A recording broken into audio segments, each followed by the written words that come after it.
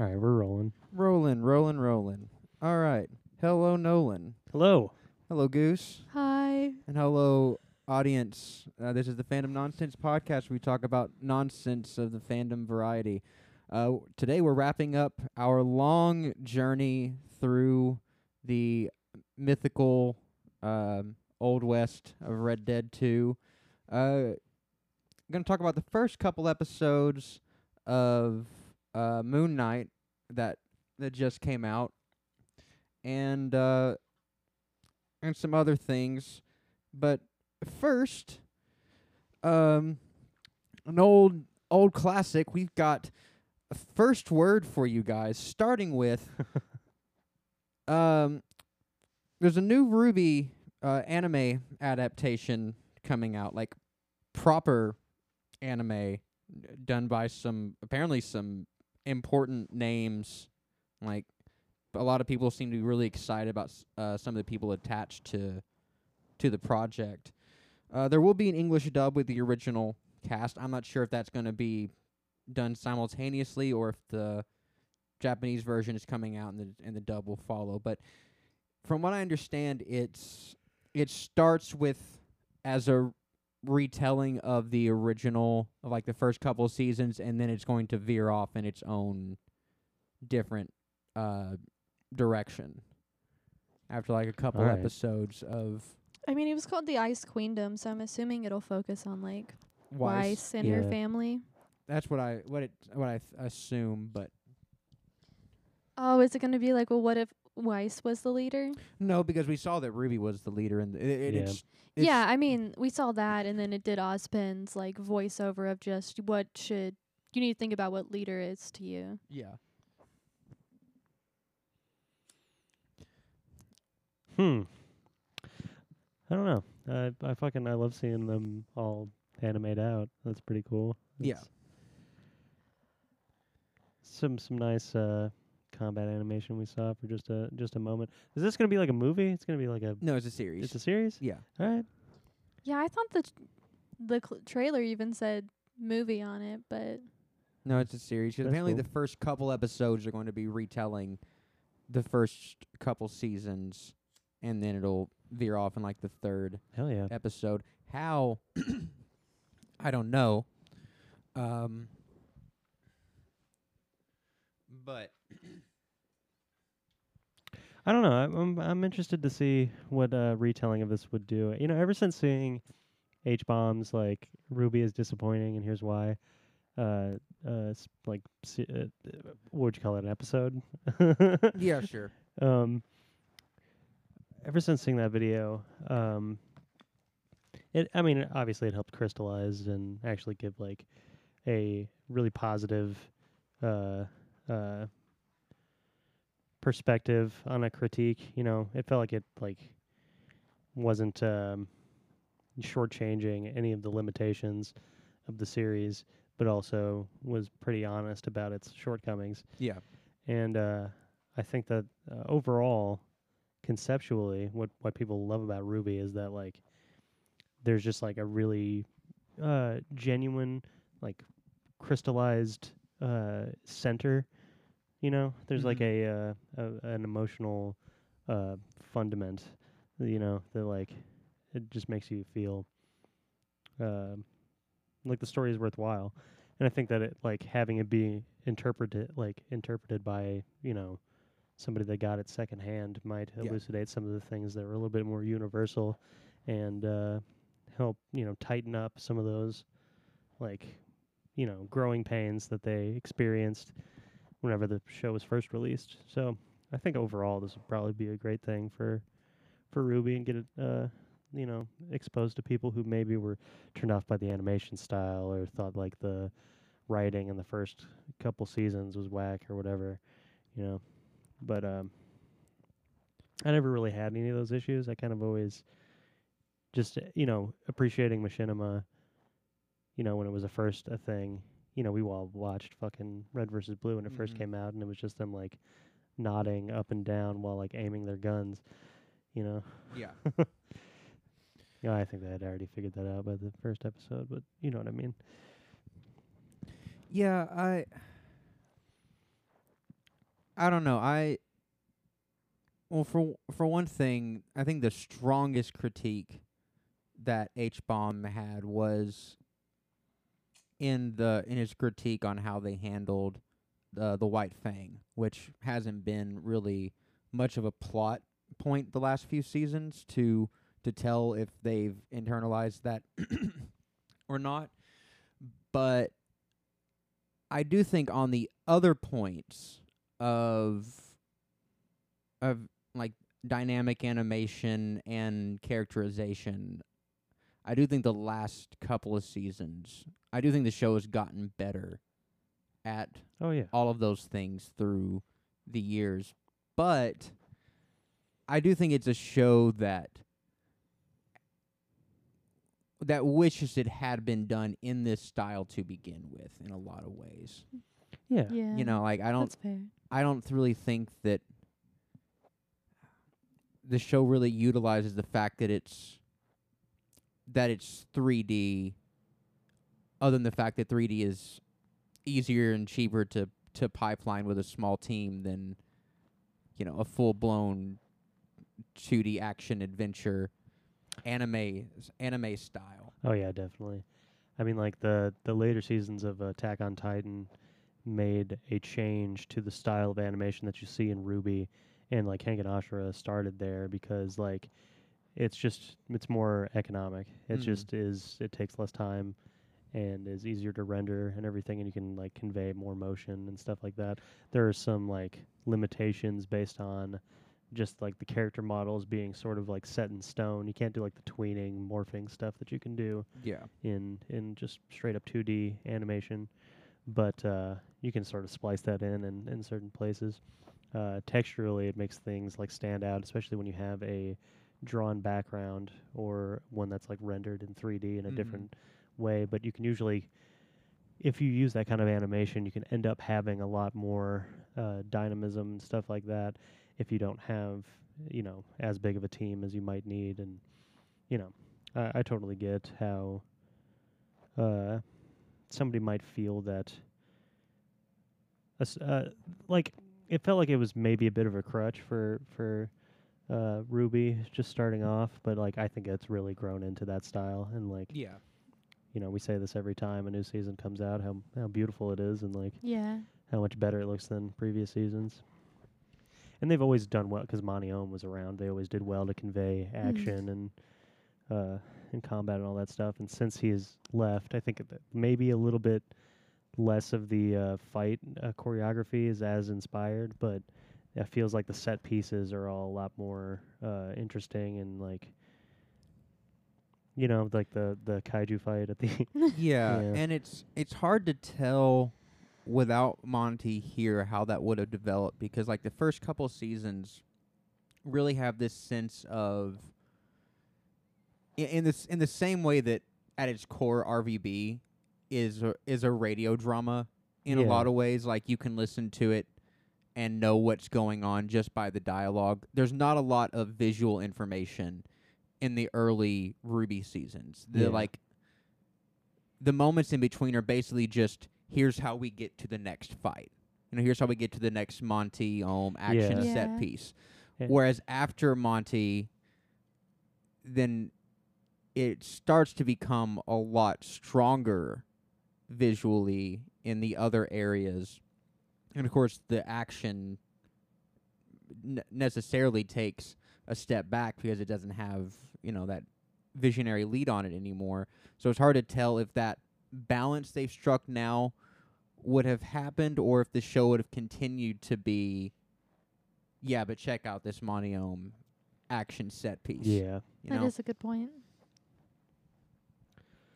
I don't know. I think the rising tide raises all dinghies, right? So I think that as the show becomes more prevalent, as it learns from all of these, you know, you might call mistakes or you might just call, you know, opportunities to improve. Yeah. You know, everything improves along with it. It seems, you know, because if you take a step back in any of these one places, then everything suffers. In general, it's kind of a weird sort of alchemy you have to keep a show together with. Mm-hmm. Seems like, you know, you can't let any sort of like once you like get a lot of visual quality and you get a lot of like interesting characters and stuff, then it's the game becomes okay. How do we not fuck this up? You know, Yeah. how do we keep this interesting with good storylines, and how do we not betray our audience's understanding of who these characters are and what they want? Right. So yeah, I'm looking. I don't know when the release date is on this. I don't think they've announced it yet, but 2022 2022 release.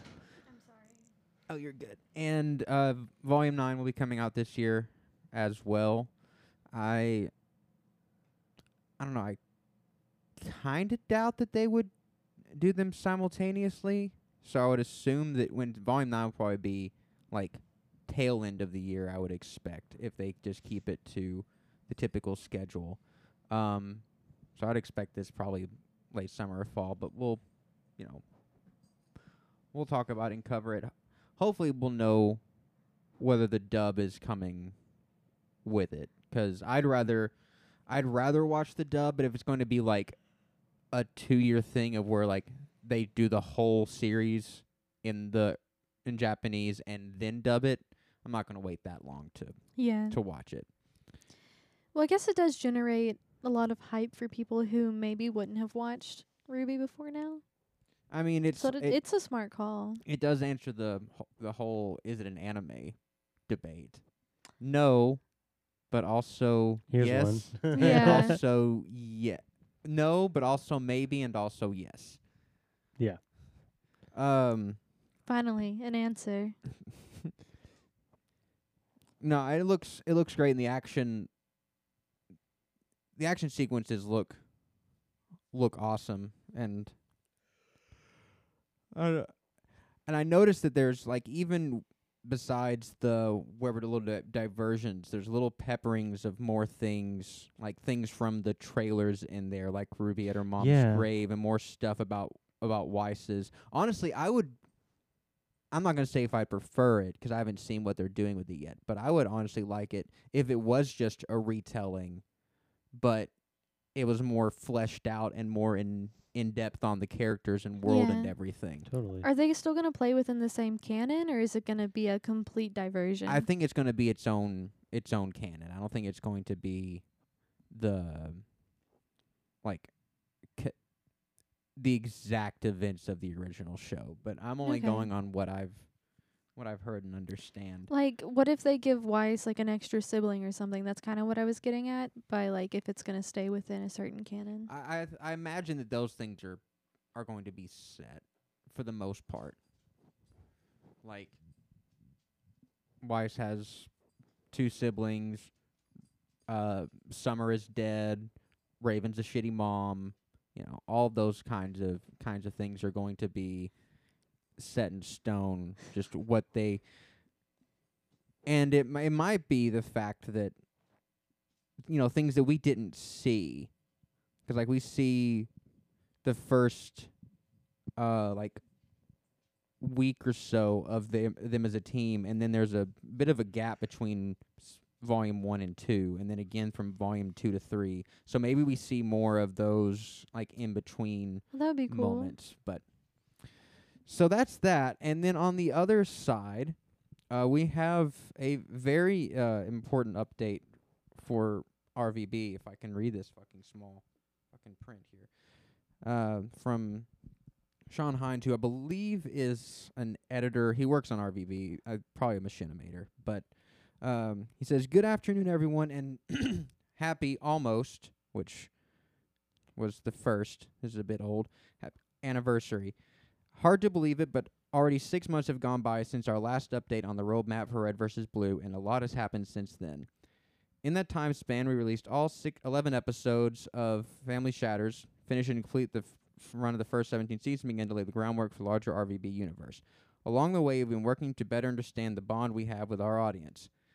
This letter is an attempt to add clarity in the last 2 years of production and introduce a roadmap for the next 2 years. So let's clear the air and start right off with Red vs. Blue 0. Is this an apology? It's an apology. Oh my and God, what? Thank God.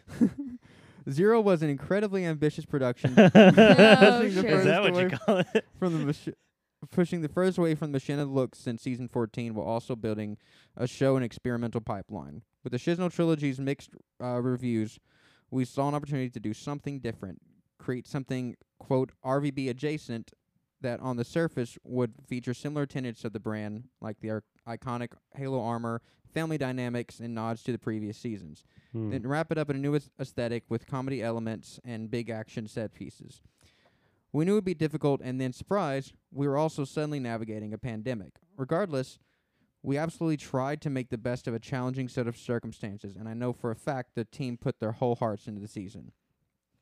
Rooster Teeth is about the art of storytelling and giving opportunities to emerging voices. Sometimes those stories resonate with our audience, and sometimes something truly magical can happen. RVB is evidence of this over 19 years, with featuring different creatives, different concepts, and each with their own story to tell. Some have been embraced more than others, but the spirit of creating something that can become part of a larger, more collaborative creative process is a hallmark of Rooster Teeth. Our story has been shaped by our fans, including some who came to work at RT and ultimately contribute to the RVB franchise itself. We are proud of the fact that through its evolutions, people are still passionate about RVB after all this time. With all that said, it's important to note up front that we will not be immediately going into production on a full season. Red vs. Blue will continue, but we need some time to reimagine the future of the show. For a number of reasons, we're moving on from the Zero storyline and into a new storytelling phase of RVB. Thank God. Although we're saying goodbye to the Shadow Squad for now, the team loved creating and working in that space, and we are proud of the work that we did. Over the next 3 months, we will begin to deliver weekly content to both our animation YouTube channel and Rooster Teeth in 2 ways.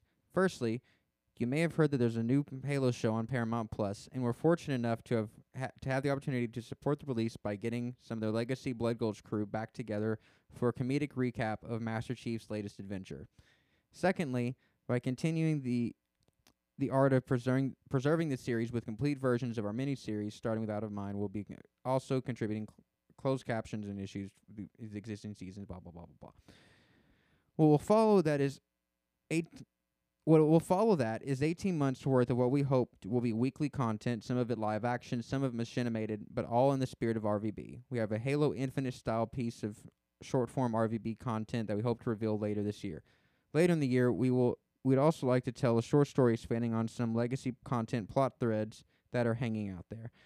We'll also continue to be a good partner to Microsoft and find ways to support Halo Infinite and engage with our audience on the platform as well. Finally, we're planning to create nostalgic content leading up to the 20th anniversary of the show 1 year from now. You made it all the way to the end of this letter. Thank you for supporting us. Someone's in blah, blah, blah, blah, blah, blah, blah, blah, blah. So, basically, no more Zero. Thank God. No season 19 yet, but a lot of classic RVB, and tying up loose plot threads is really interesting to me because there's really not that much left, but there are some things that are still kind of dangling. So I'm interested to see what all they have in store. And then, of course, the first, which is the anniversary of RVB and Rooster Teeth and all that, was a week ago, and that was 19 years, and next year will be year 20. So I'm glad to see they're taking that seriously, and, you know, it felt the last few seasons, and especially with Zero, that RVB had kind of been not abandoned, but it was Simpson, you know, Yeah. like anything past the 9th season, you know, Yeah. not quite that hollow and shameless, but like still pretty like lost its vision. And I think this is like completely good news, you know. Yeah. I don't want them to like feel like they have to just shit out another season of an uninspired, you know, tangentially connected Yeah. people in fucking, you know, power armor sort of thing. Well, some of my favorite RVB things are the old miniseries, like Recovery 1 or Out of Mind, or even like some of the mini plots that you get in season 14. Like, Yeah. the Mercs trilogy is one of my favorite That was things, cool.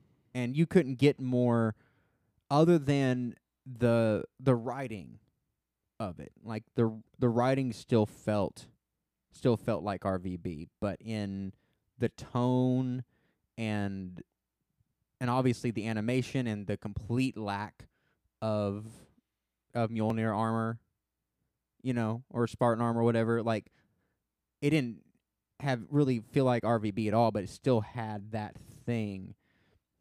And so as long as they can maintain that, the brand can stretch really, really far. And it's kind of what I was hoping they would do after season 13. Like, I was kind of hoping that season 14 would just be the norm, and they would just do different things with it instead of settling back into, that story which seemed to be wrapped up, but you can still use like the language of that show to do interesting things with, and and maybe let other people, fans and such do things with that kind of the kind of language that the show has. So hopefully we're going to get more like that, like a lot more different things, but getting back to what makes the RVB feel like Yeah. RVB.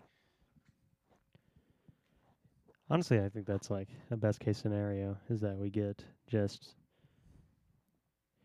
when I say that like Zero felt tangentially connected and uninspired, I definitely don't feel any of those ways about season 14.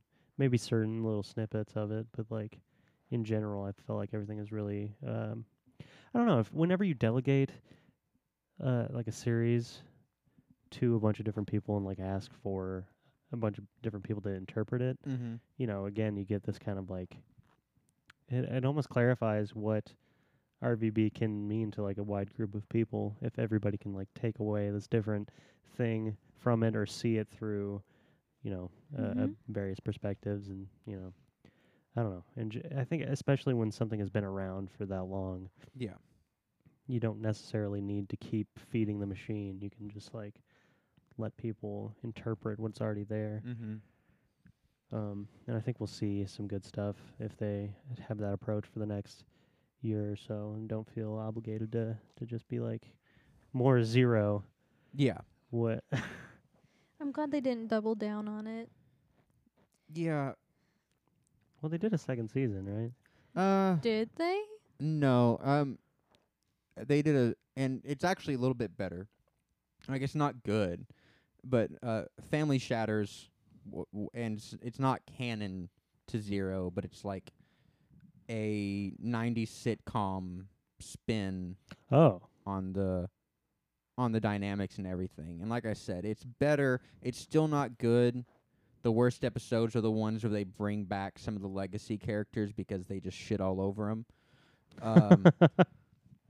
But it's certainly more watchable than Zero was.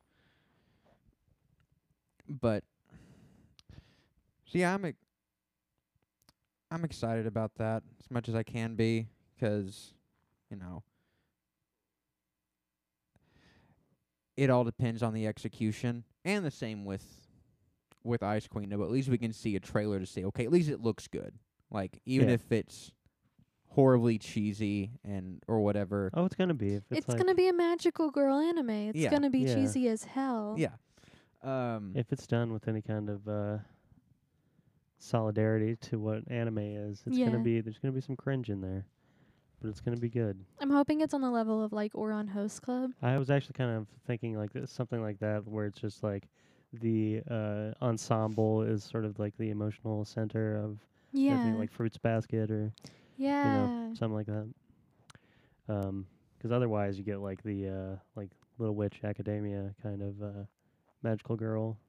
Which like that's fun and fine, Yeah, but it feels less I don't know, less suited to what we're looking for. yeah. Yeah.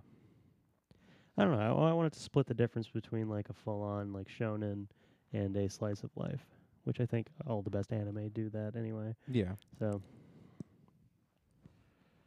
Yeah. Uh, Yeah, I'm good with that.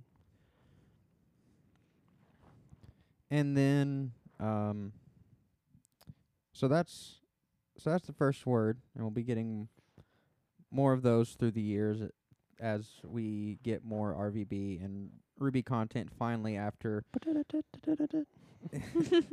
yeah, after a couple year break. That reminds, this is our season finale. We will be taking a wee short break, just a few weeks.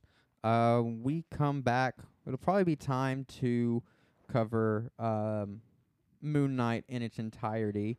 I do believe that the Batman will be out by then on The HBO Batman. HBO Max and all of that. So we'll talk about that, and of course the epilogue for Red Dead Redemption 2. But first, we got to talk about the first couple episodes of Moon Knight, 'cause they're here and they're spectacular. At least Yeah. I enjoyed them. Yeah, I really fucking liked it. Honestly, like, it's hard to remember how I felt about like Loki or WandaVision or the other series that I enjoyed Yeah. from Marvel. And I finished fucking Hawkeye, and I still need to do that. But no, I feel really, really good about this series so Yeah. far. Mm-hmm. I feel like our instinct to assume that Oscar Isaac was just going to kill it was pretty well founded. I think that his performance as both Mark Spector and Stephen Grant Stephen Grant with a V.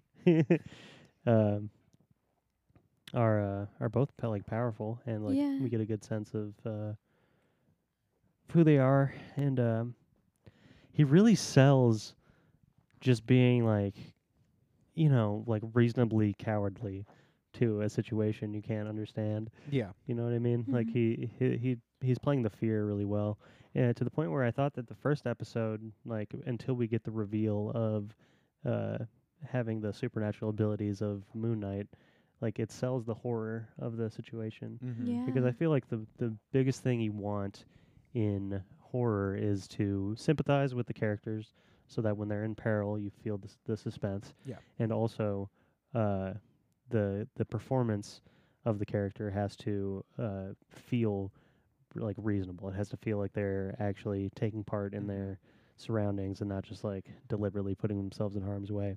That's what I found like most compelling about the first episode, on that, like, in that sense of horror, that um that Steven is just as confused about all this as the audience is. Like this is all new to him, and all something he's just kind of being thrown into as we are. So as like the audience perspective character, it really serves to put us in his head and in that space. Yeah. And like Yeah. I'm not easily like scared or freaked out. But they pulled it off so well, and a lot of it was in the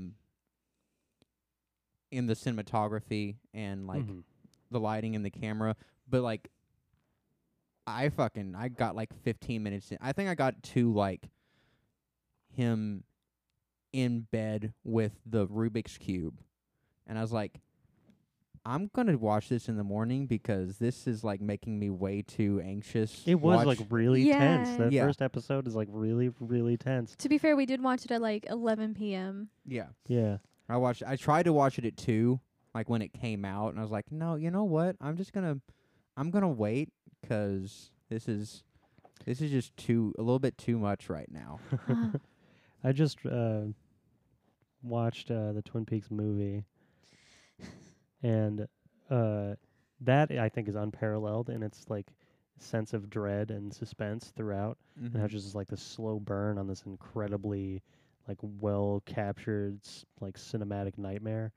And I think that Moon Knight had like shades of that kind of feeling, Yeah. because it's like a glimpse into a world that is very much not holding to our sense of like physics and like what we understand to be reality, and that like fear of personhood too. Like how much do we really know what's going on inside of ourselves? Yeah. We have to trust that whenever we aren't actually like consciously present, that our bodies aren't being manipulated by Yeah. another force, which I understand how people in like the deep past would consider like the spiritual world to be what it occurs in dreams.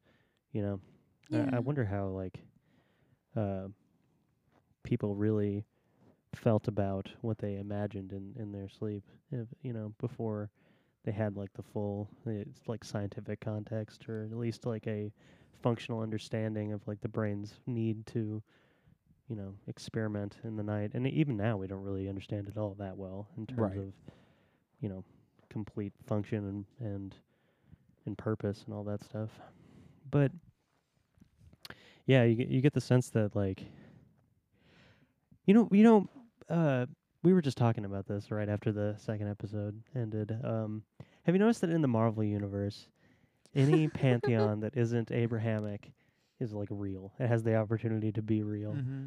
What do you think it's because of the overlap in the fact that like the Abrahamic God is three different deities worshipped Yeah. concurrently? Only in Christianity. No, I mean like the Allah, Elohim, and Oh. God are all the same Yeah. entity. And so like if you were going to portray, well, first of all, I mean, you probably shouldn't portray Allah, right? Yeah. Do they have an And- issue with the portrayals of Allah, or is it just Muhammad? I don't know. I know there's the issue with it in Christianity, and I want to say Judaism Yeah, as well. they say that you can't pronounce. You can't pronounce God, and Yeah, when Moses was it Moses? Yeah, it was Moses asked to look at God. He's like, you can't look at my face 'cause I'm just too much, but you can look at my back. So, like portraying the face of God and portraying God in general is idolatry. So that's right. a no-no. yeah. I don't know, like, 'cause I've wondered about that as well. Like, does Because the these Egyptian gods are straight up real, right Like, and so are Norse gods. yeah. So does that imply that all like tribal and cultural gods I guess are real? eventually we're gonna see like Ahura Mazda. Ooh. and like Huh? It would still be like interesting. I think it's just like obviously you can't tell the story of Moon Knight without him like being imbued with his powers Right. from the Egyptian pantheon. But like, I love the way they like diegetically explain who like Moon Knight is, 'cause like it could have very easily been just like Steven looking in the mirror and Mark being like, you're the fist of vengeance from this specific god. Yeah. But to have it like being explained to him by the villain. By the way, fucking that's Ethan Hawke, right? Yeah. Holy shit, he's doing Oh, great. Yeah, what a Like, great performance. he feels really unsettling, but like he wholeheartedly either he's like consumed by the grift and he wholeheartedly believes it, or there is not a single chink in that armor of fucking manipulation.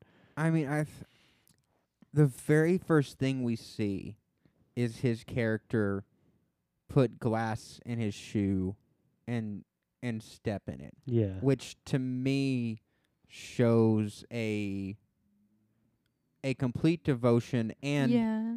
he's not walking on glass in front of people.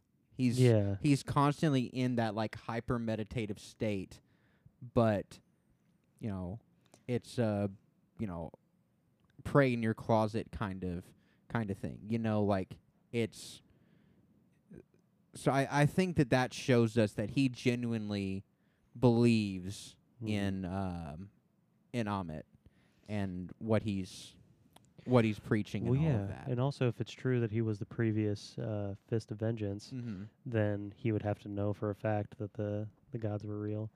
Yeah. And I like that what's at the core of this conflict too, like the belief that the followers of Amet are espousing, and I like how they're portraying it as like something that can be understood through the lens of like uh, complete like philosophical detachment and like being a zealot. Yeah. But when you approach it from like a very human and like culturally significant and like obvious sort of Right. way, Yeah. you just look at the face of it and be like, you're killing children. Yeah, like, just I just I'm not into that. yeah. That's what you're all into. Yeah, he looks around. Nobody does anything. Yeah. God. The fact that like they did have that scene where she talks about everyone speaks 3 languages there was pretty neat. Just his little, I guess Yeah. he calls it his like, what he would call it, a utopia or something. Cult. A Yeah. cult, yeah, for sure. I think that like I don't know, it's powerful too seeing that well, first off we get like evidence of his powers before we understand them. And then like I mean you can put it together with like the scales either turning red or green. I mean, I feel like they didn't have to be like that on the nose with it, like to where it's fucking traffic light rules, you know? I didn't even see the green. I thought it was just black. No, it's black when it's just like on his arm. Yeah, Then it turns, it turns green if they're a good Yeah. person. And he remember when he's like, "This is the face of a good man," and he I hugs him? never saw green, dude. Okay, yeah, I'm pretty sure it turns green, doesn't it? I think it does. Yeah. Yeah, 'cause it definitely turns red whenever he's like. Yeah, I saw the damned red. I somebody. just didn't see any green. Right. But anyway, it could have just like tilted one way or the other. Yeah. You know, yeah, that would have been a little bit more subtle. But Instead I- of doing like the yeah, up and down scales. it's fine. We've got Yeah. fucking Bleach Batman running around. It's all good. We don't Yeah. need to. Yeah. His little dapper suit. And I've said a million times, Marvel, the MCU, Marvel Studios does best with characters that aren't very widely known, and this is a really good example of it. Like, if you hadn't said that, I never would have thought of like Moon Knight as Marvel's Batman. From watching this show, like Oh yeah, no. It's more like he's it's just like, oh, I had a good analogy for this earlier. It was fucking like Fight Club Fight Club Wishmaster is what this is. yeah, Except they're, drawing from not Zoroastrianism, but the Egyptian because I don't know how much pantheon. the comics lean into the DID aspect of the character, but that's the part that I think is the most compelling about the character. Oh, is yeah. that like I love like Jekyll and Hyde stories, and I love the fact that it's not of like the Hulk thing where the hero is its own separate personality. The other personality is kind of an asshole, Yeah. and they both have their own unique interpretations on their hero form. yeah. Moon Knight and Mr. Knight, which is so cool. In both episodes, I will say, the CGI was wonky in some It places. was. That's I really the thought- biggest critique that I yeah. probably have to it. I thought the fight in the street where the monster is invisible because Mhm. we're like seeing it through Layla's perspective, I guess. Yeah, I thought that just looked weird. yeah, Like I felt like it was supposed to be played for laughs, and they didn't do enough with it for it to be that like visibly Yeah. humorous. yeah. It was like the people in the background. They were making it humorous. Like that one lady that said, "No, it's just a dapper drunk man." Yeah. Once they got up to the bus and there was like, bystanders to remark Yeah. and like be affected by it, then it got a little bit more interesting and the scene started to work a little bit better. But I did like the chase sequence that followed that, and where we get to see like Moon Knight's ability to like traverse and all that Mhm. stuff, and then he Yeah. does the cool spike drop with the Yeah. monster. That was pretty neat. But I think like what has sold this to me the most so far has just been the like the dialogue. the Mhm. interactions between like what's the god that he's like Khonshu. Khonshu, um,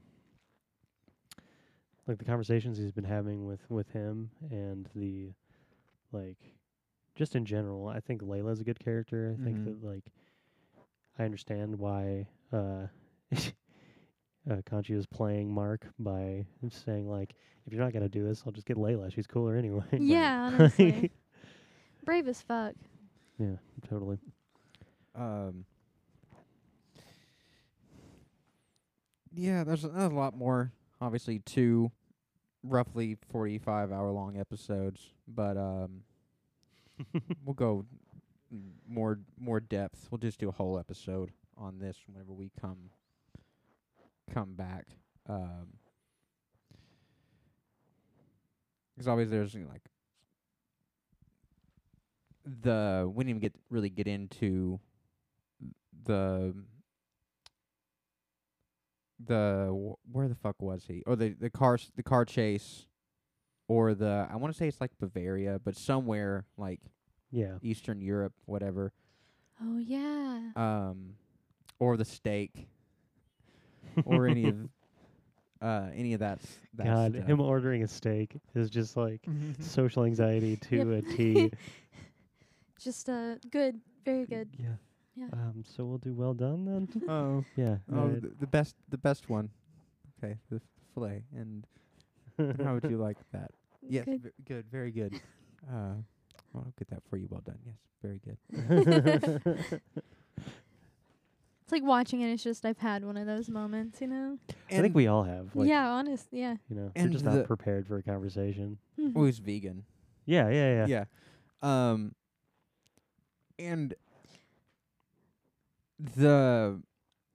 it feels like another like meta nudge of like, well, yeah, but Oscar Isaac has a horrible British accent. Yeah, but that works though because the character's not actually British. He just thinks that he's British. I thought it was okay. It was passable. It was passable. Yeah, it's a lot like Cumberbatch's American accent. It's just Yeah. like I don't really think that British people tend to have really good American accents. I think but Tom Holland's is really good. But they will accidentally slip a lot more. Like there's certain things that you can't get away from the pronunciation. American actors always seem to have shitty British accents. Yeah. Like they're British, but they're too generalized. Yeah, it's like we can't. I think that's because that's the meta game of doing a British accent is like knowing which fucking shire you're from or whatever. Right. Yeah.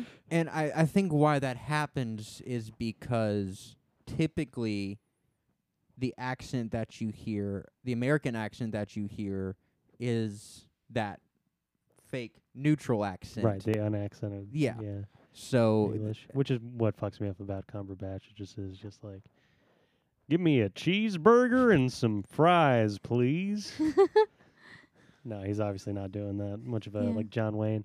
But there was a time where it was just like, if somebody was trying to learn how to speak in an American accent, they would have like these keystone characters, and one of them was John Wayne. So Mhm. like, you know, they'd fucking you'd end up with like Peter O'Toole. Wait, no, he's British. Never mind. You'd end up with like, is he British? it sounds British.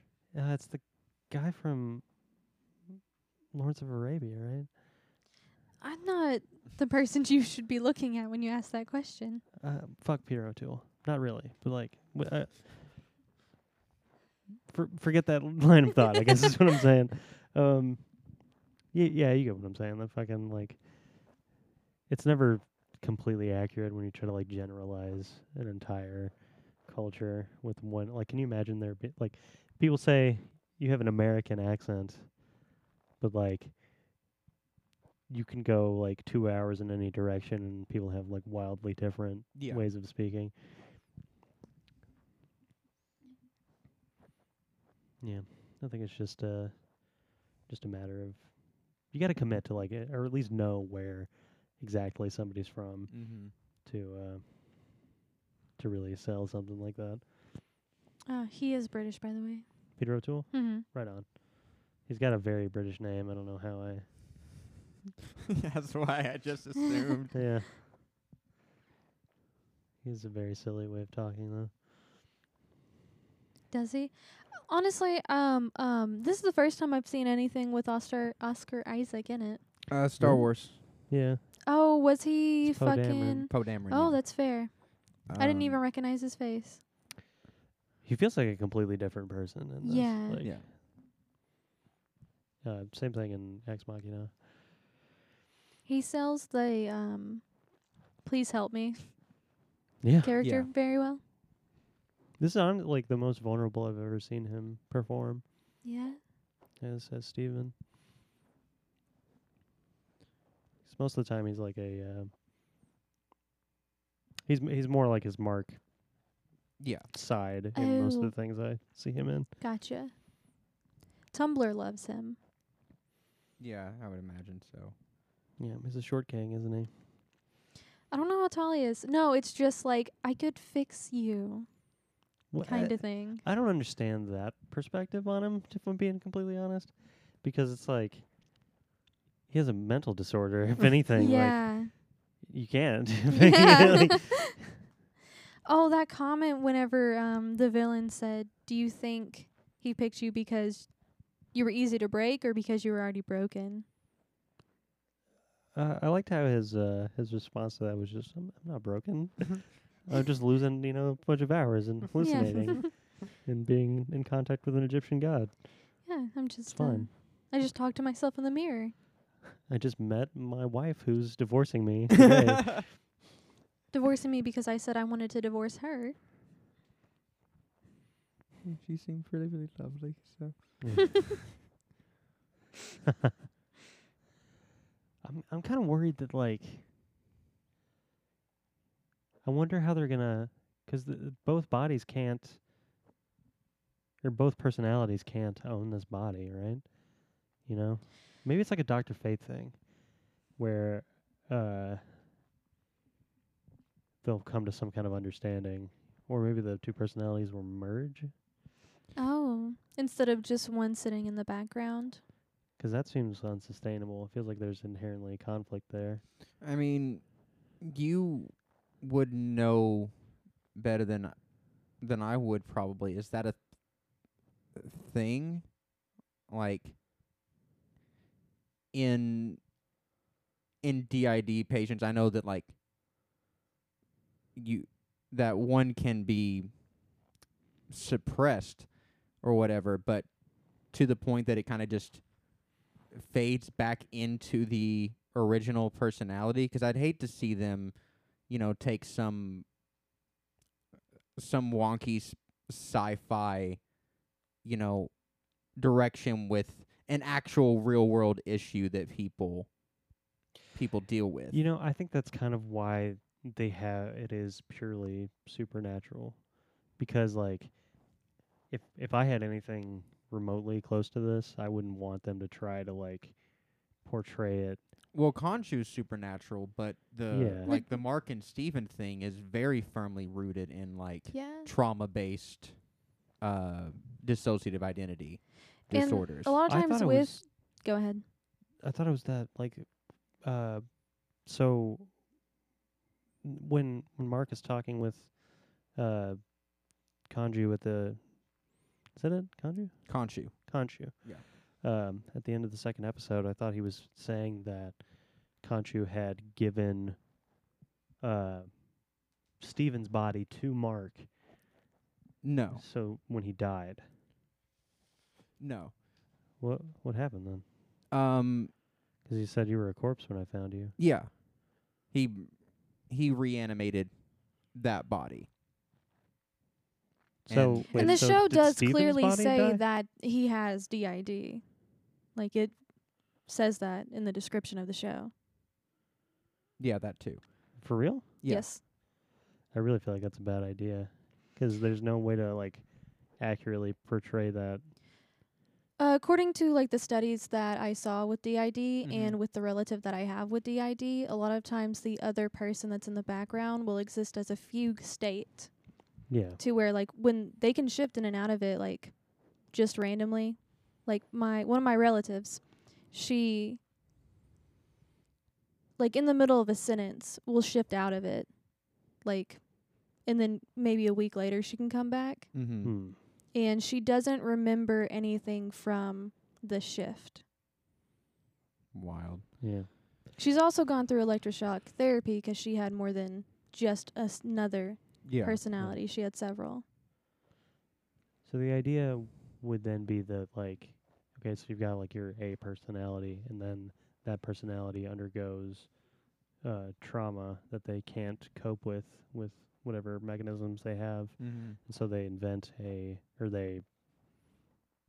don't know, invent seems like the wrong way to term this, but another personality is created, Yeah. and they are there to experience that trauma and have inside this created personality stronger traits to deal with whatever trauma that they've experienced, right? Yeah, a lot of times the trauma will be the one that's in the background, like just zipped up and shoved away. Okay, so then it would be the well, so Because it's a what- way of suppressing. right. So what what I'm getting happened. at then is that, like, Mark doesn't seem like he has been That's 'cause Mark is the dominant personality in most circumstances. right, Mhm. right. Yeah. So what I'm getting at though is that Mark doesn't seem like he's been like traumatized by these scenarios, and Steven hasn't had to endure them at all. We don't know like when any of this happened. And Mark says he's though. going to let Steven go as soon as his business is done Yeah. with Conju. I don't know. It's all speculation right now. I would just hope that they wouldn't try to make it seem like you have to have like engage in this like hyper like inexplicable like pseudo reality in order to deal with what is actually like a thing and people have Yeah. to deal with. Right. It has been praised in like Mm-hmm. the small circles that I have seen. Oh well, that's Um, fucking great then. Yeah, and a lot of people have said they do like the fact that there is another supernatural element in it Hmm. because of like how they like how that can drive the horror, not just the mental illness. Yeah. Right, 'cause that's kind of what I'm getting at is that like I wouldn't want to like watch something for fun that was about a disorder that I have and have it be like the horror is Right. living Yeah, with this disorder. yeah. You know what I mean? But like they do like the way it's represented though. yeah, it's like somehow like sometimes when people are portrayed as being like paraplegic or having some physical disability, and like a narrative will be constructed around them like having to have some sort of like personal or moral victory, and then they get the strength to like stand up out of their wheelchair or whatever. Yeah. That feels really fucking insulting to me. So I wouldn't want it to be like that for, you know, people who have to deal with this disorder. But One we thing I- spend most of the first episode just watching Oscar Isaac try and do his best, not successfully, but try. And it's like a mood. Yeah. I think a lot of what it shows you too is how much of a like kind-hearted and like honest person he is to Yeah. begin with. So 'cause he's put in all of these like tense situations where he doesn't know where he is and is, you know, trying to, like you say, do his best. And what that ends up being is him, you know, trying not to hurt anybody and even putting himself in danger whenever he, you know, like when he's not giving up Layla Yeah. and, you know, basically facing what he assumes is certain death at that point. You know, there's,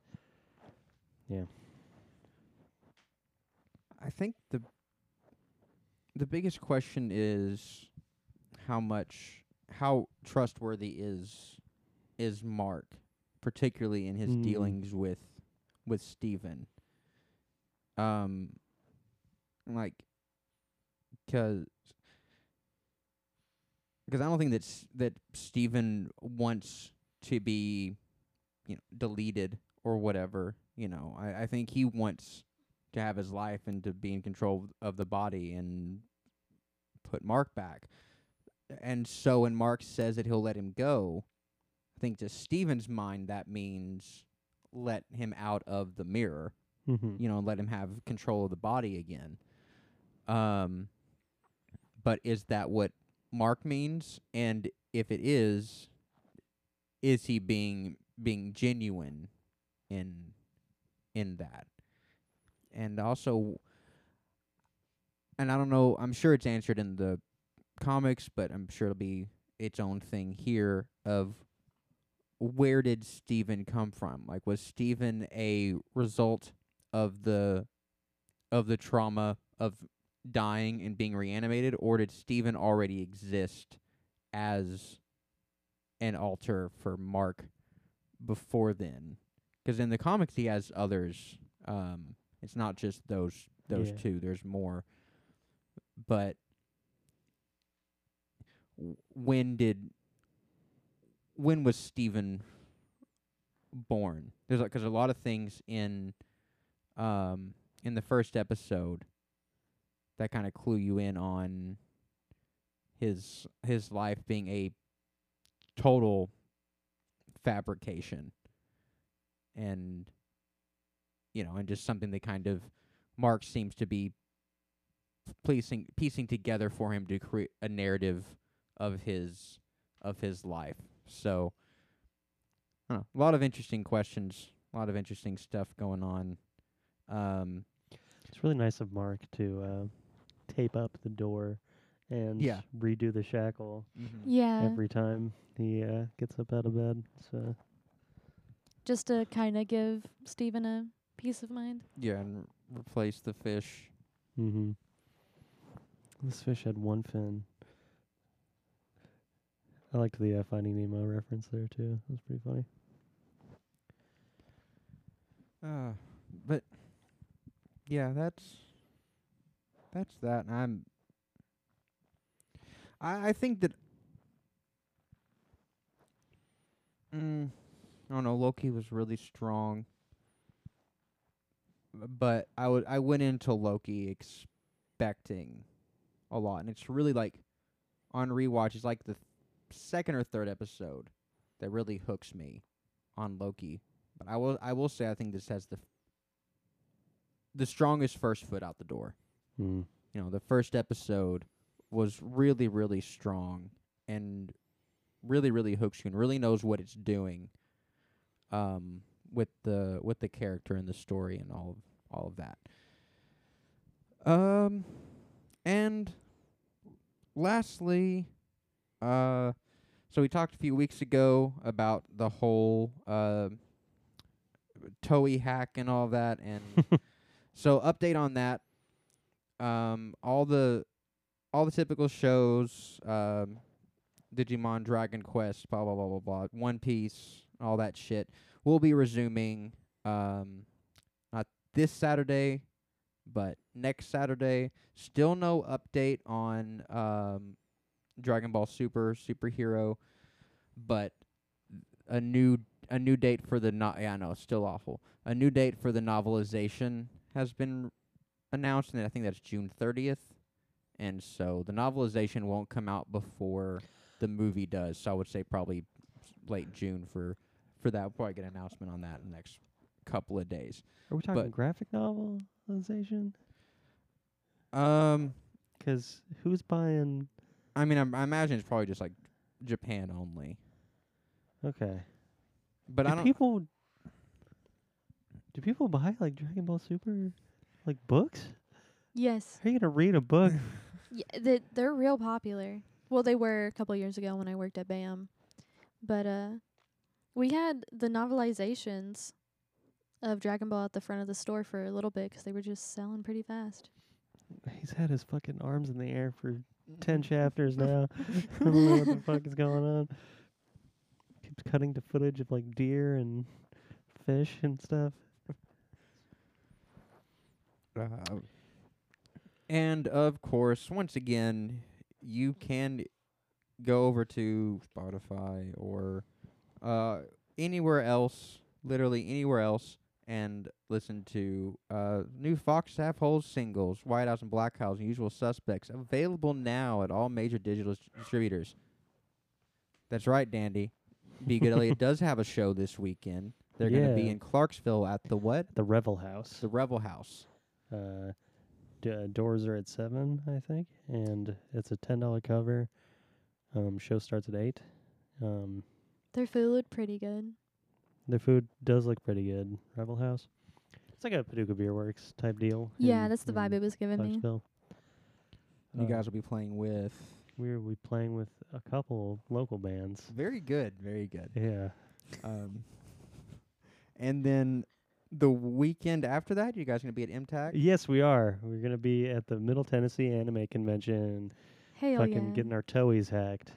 I tell you what, we're super looking forward to that one. We're gonna have like limited shirt releases, and we're gonna be playing some new material. Really looking forward to fucking MTAC and Revel House too. Just this is the first time I've like ever been to an anime convention, so it's Word. gonna be cool to Oh, yeah. go in this capacity. And like I said, we're going to finish this off with some dying Yep. and some goddamn trains. Um, but when we come back, I'm hoping that we can shift back into video, and hopefully, without having this, we can get some time to do some couch locks and maybe some other things, and start showing our faces Yeah. again. And Diversify our bonds. yeah, exactly. Oh. But with that, I guess let's head back to camp. And Dutch is pissed because Pearson and the women have left the camp, and he's trying to sell Arthur on one last train job to get a big enough score to get out. And Arthur insists that the women and the children be let go. And Arthur agrees, and so they set off. And I guess my first big question is, so we go and collect the dynamite with John. We come back. The train doesn't stop in Saint Denis. They chase after it and all of that. But while John and Arthur are collecting the dynamite, John tells Arthur that Abigail has the key to the chest in the cave where they keep the money, and Arthur asks if Abigail is ready to go, and whatever happens with his job today, I'm getting you two out of here. I guess my question is, before things go south on the train, what was Arthur's plan? Or did he have one? I don't know if he did. I feel like he was still playing catch up right then. Yeah. I feel like doing the train job at all was kind of his last ditch effort of appeasement, Yeah. 'Cause if he had just been like, no, fuck this, then Dutch may have, Killed everyone. well, I don't think he would just like No, probably summarily execute everybody. I think he would, I don't know. It's hard to tell what Dutch would do when he's like backed up into that specific corner, 'cause there's still obviously plenty of sympathizers around. And it may have just been like, well, Arthur, if you're not going to be part of the gang, then Right. I'm afraid you're our enemy. not. Ooh. And we have another. We talked about this last week. What was this? I I can't remember what the moment was, but it's one of those classic like pulpy Red Dead moments, and I really feel that with the machine gun on the train. Yeah. Any time that you get to just get on a machine gun and just plow down people coming up behind you, is just reminds me of Red Dead 1 and Yeah. just the reckless abandon. Do you get to do that a lot in? Honestly, I think you get to do it more, which this game is way longer Yeah. in the story than Red Dead 1 is. So it's hard to tell like per capita if Yeah. you get to do it more here, but it's just There's- it's one of those things in the first game. It feels more like in tune with the first game, and it's Yeah. more like more pulpy, Sunset Riders. That's what it yeah, reminds like me of. over the top western. It the first game is much more of a western, like a classic western, whereas this one is more revisionist, like more realistic, more of a modern kind of western Yeah. in its vibes. It kind of reminds me of the True Grit remake, the Coen Brothers version. Yeah. That or something like a little less glorified of a Deadwood sort of thing. Yeah, I need to go back. I've watched like one episode of that. I actually need to go back and like watch that show. Hmm.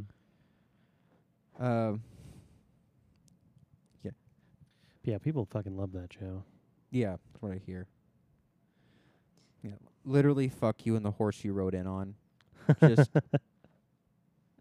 just absolutely just mauling people with that gun.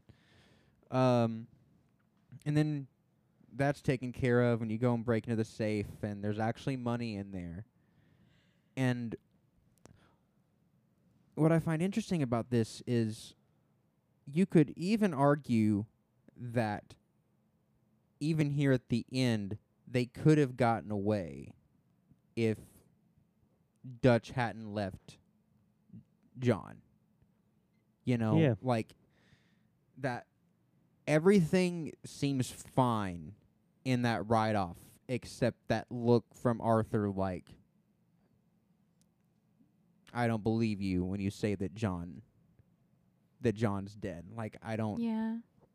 like something seems off here. But they go off, they ride off, and then Tilly comes and tells them that Abigail's been kidnapped. And Dutch plays the conflict here so well. Like in the facial animations, like you can tell that it's that he knows that he should, but the devil on his shoulder, whether that's his own ambitions or Micah or a mix of both, is pulling him so hard in the other direction. But you can tell the conflict when he decides to not go back for Abigail.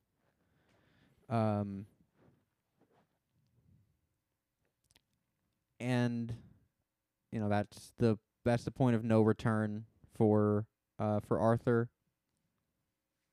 And the gang has their money, so they ride off back to camp, and Arthur and Sadie decide to go and rescue Abigail. Goddamn right. Yeah. Fuck Yeah. Milton. And we're in the final mission of the game. And no matter how I play Arthur, 'cause I've played him all across the spectrum, it's really hard to not play him heroic in this last mission. Like it's really hard to not see Arthur being a good person, or at least trying to be a good person in this last mission. Yeah. And I think that the fact that up until this, like these last few missions before this, we got a lot of time with Arthur and Charles. Is interesting because Charles, I go back to when they first went to to Clemens Point, and they found the German family and everything, and the missions with Rains Fall and Eagle Flies. Charles has been the one that's I feel like most strongly pulled Arthur morally Mm-hmm. to a better place. But now we get something that we haven't gotten as much since like Shady Belle, which is Arthur and Sadie Yeah. and their dynamic together, where I feel like, and not in a romantic sense, I guess in a long run there could be potential for that, but I feel like Arthur's the only thing keeping Sadie sane. Yeah. Like I feel like Arthur fulfills that role of being a moral anchor for Sadie. Didn't At she this point in the say game. that he's the only reason she's still there? Yeah, I she thought said you're the only one of these fools that I can trust. Yeah. I I think, Arthur shows himself to be willing to not constrain her to a domestic sort of, stereotypically female Yeah. like role. She, but it also isn't willing to let her just go hog wild into like violence and Yeah. insanity. And so like it shows that he both respects her enough to like treat her essentially as an equal, but also is cares about her enough to not just say yes to any of her any of her like bloodthirstiness. Yeah. Yeah. Well, I mean, he agrees a couple of times, but Yeah, but in reason to what Exactly. his goals already were, and like what he saw to be the right thing, or yeah. plus they're trying to get their kidnapped friend back at this point. Oh yeah, no, exactly. A little bloodthirst you can you can quench there, I think. Yeah. You can dive deep into that. And run through some Pinkertons in Van Horn, and then Sadie gets herself captured, so got to go after her and go in, kill some guards, rescue the girls. Milton's there, and I fucking love Abigail. Yeah. Like she's honestly one of my favorite characters in the game. If she like, 'cause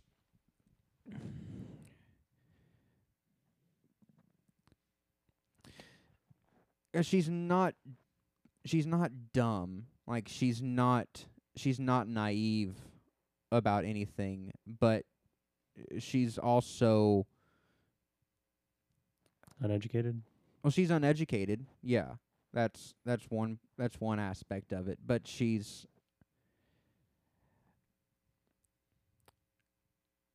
she's not like starry-eyed like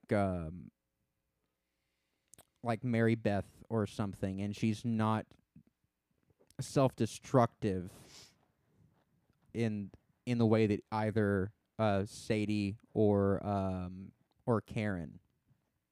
She may be are. one of the most well-rounded Exactly. individuals. Like she's incredibly well-rounded. And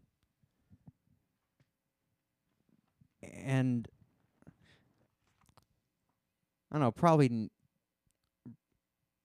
probably never shot a gun, certainly never at someone before, and just fucking just kills fucking Milton because like it's what you got to do. There's not like some like philosophical attachment to Yeah. killing Milton. It's just it's the reality of the situation, and I feel like Abigail, more than most people in the camp, because of her station as a mom, and all the things she has to consider, is much more grounded in reality Yeah. than the rest of the camp is. She may not even know her ABCs, but she still knows ACAB. Yeah. Uh She also knows these kids also like wanted to take her son too, so I'm sure there's some resentment there. yeah. Hmm. So fucking Milton's dead. Long live the FBI. And get out of there. And every time it seems that like they're riding away, and Abigail is talking about getting captured and all of that, and then Arthur's just like, I'm fine. I'm fine. Hold up a minute. But Poor Arthur. yeah, poor Arthur. But there'll be time for sorrow later. This is the moment for me. Like every time that I replay this game, and I come back to it, like there's little things along the way that mean a lot.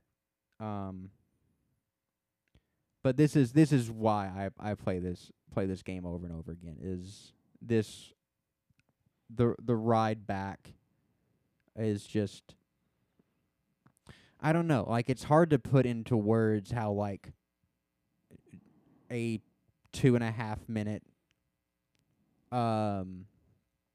quick time event can like encapsulate dozens of hours of gameplay and like the whole emotional journey up to that point, and prepare you for like how emotionally heavy the rest of like the next hour or however long it is to the end is going to be. But and the more you explore, the better it is, because like first probably 5 times I completely maybe more than that, I completely missed the conversation, 'cause I never spent a lot of time at Beaver Hollow, so I would miss like conversations with Mary Beth, and that last one, I think the last one that you can have with her, where she tells Arthur to, maybe it's a sign, Arthur. Try and do the good thing. And that's the last little memory that you hear riding back into camp. And yeah, just so emotionally powerful, and then just this silence back at camp as Micah's barking at everyone to get their bags packed and all that so they can get out of there. And Arthur comes and confronts Micah. It's time we had a little chat. Yeah. Yeah. Is Time to have a little chat before I get much sicker. And John lives, and Susan dies. And Dutch, chooses that moment to ask, or be with me or against me, after Micah just shot the fucking camp mom in the gut, and Yep. she's fucking just bleeding out, dying on the ground. You know Dutch, but Right. Gonna make us say it. right. Yeah. Then the Pinkertons show up, and the gang uses that chance to escape, and Arthur and John sneak off through the caves and run away until Pinkertons come and kill your horse. I Hmm. don't want to talk about it.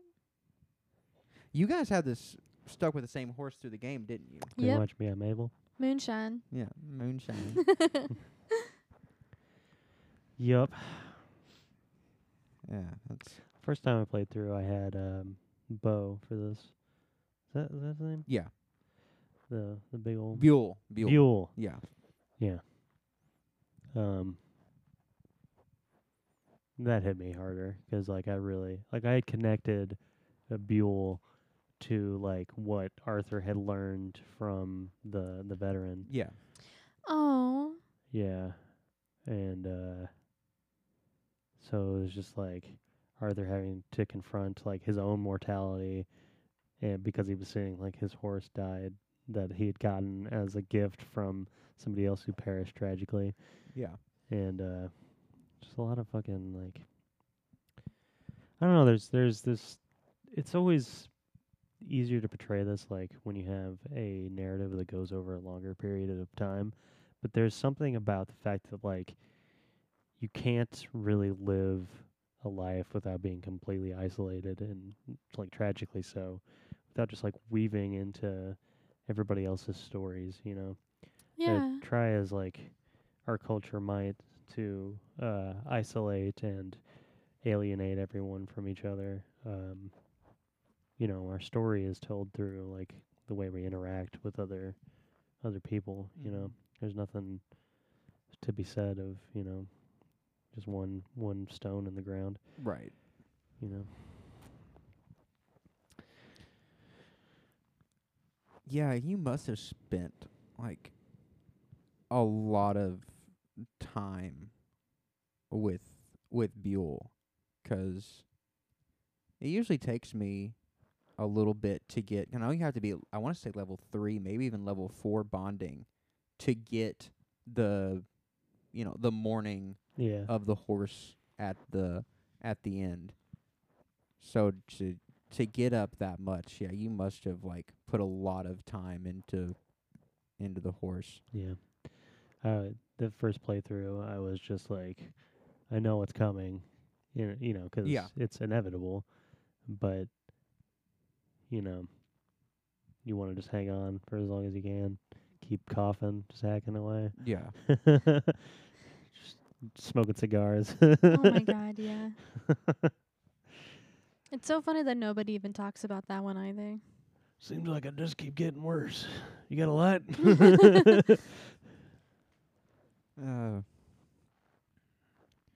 And then left with your final like big decision of the game. And I've done all 4 options. I've gone with John high honor, gone with John low honor. I've gone back for the money high honor. I've gone back for the money low honor. You guys went with John, right? Yeah. Yeah. Yeah, okay, good. I pity anyone who certainly high honor. Going back for the money feels so anti-climactic. If you've got to save, do it just to do it, but I wouldn't recommend replaying the game, 'cause that was one that like it was an immediate restart. I don't think I did the epilogue 'cause like it's just not as satisfying. Even going with John low honor I think is stronger than going back for the money, 'cause there's a little bit different interaction with Micah at the end. But yeah, so go with John, run away from the Pinkertons until Arthur has pushed all that he can, and sends John away with his hat, and tells John to get the hell out of here and be a goddamn man. And John says, "You're my brother," and Arthur says, "I know," in a nod to their favorite movie, Star Yeah. Wars. They Empire always Strikes Back. talked about that, how much they loved that scene. Yep. And then Arthur's doing a pretty damn good job fighting off like 20 agents at a time from a distance and dying until Micah shows up. And that fall did not help Yeah. the situation. Yeah, okay, so that morning when Arthur woke up, was he going to die that day, or was it all the bullshit and trauma, particularly this fight, that did him in? I think bet it it's the was fight. Yeah, for sure the fight that did him in when he died. He could have probably made it at least, I would say, I would through the morning. I mean, through Like a couple another of days. couple days at the Yeah. very least, I think, Yeah. because like Like, he would have already been like bedridden if he was just gonna like die that day. you Right. know? Yeah. right, like, say, he doesn't, when Charles is like, "No, you have people who need you, good people, go help them." And he was like, "Nah, I think I want to stay here." And, I'll figure it out. yeah. And he just chilled and rested and had some, holistic Wapiti medicine and didn't put any stress on himself. How much longer? I bet Could a have- month, maybe 2, That's what I'm thinking. right? Yeah. 'Cause he's already fucked by that time. He's already had so much bad shit happen. Right. Um, I guess it would also depend on like what the weather brings, but I'm Yeah. sure. yeah. Yeah. 'Cause I could expedite the process depending. If it was really like fucking cold and rainy and stuff, Mhm. that would have fucked the shit up. I tell you what though, I totally get him like just getting gassed to the point of dying in like a fist fight. You know, it's like Yeah. the most important part of like boxing is fucking conditioning. You know, you gotta have like a lot of air in your tank. And He barely has any. yeah. And despite that, like you can just like fucking work Micah over in that fight. You can Yeah. just absolutely trounce him. Yes. Dude, so up until now, Mm. I've played on Steam with a 360 controller that had a janked up fucking B button. So Mm, fights were always so fucking hard 'cause the button would always get fucking stuck. shit. Yeah. So I'm playing on the PlayStation 4 with Aaron's, someone's I think PlayStation. it's Aaron's controller. Yeah, Aaron's like is the PS4, the PS3's mine. Got you. Yeah. I knew the PS3 was yours, but I didn't know if the controller came from you guys or from him. But that actually works, and so I'm actually able to like beat the fucking schnot out of Micah. And it's so rewarding.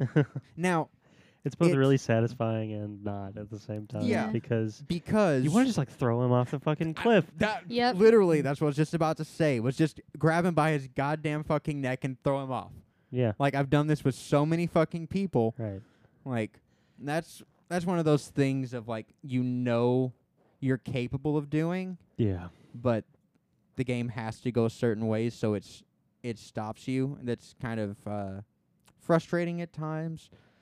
There's also this like terrible dramatic irony of like if fucking Micah and Arthur got in a fist fight, like I don't know, a few months earlier, Mm-hmm. Yeah. Jesus Christ, Arthur would just like, Just immediate. would rip his heart out, you know? Yeah. Be like fucking Mortal Kombat. and it Even just in that wouldn't- scene, I just wanted to like take his head and just bash it into the ground a couple of times. Yeah. I feel like Arthur could have done it. I mean, the fact that it's like a fight and Arthur is like on his death's door Yeah. Yeah. with fucking tuberculosis already says something about their comparative like internal strength. Yeah.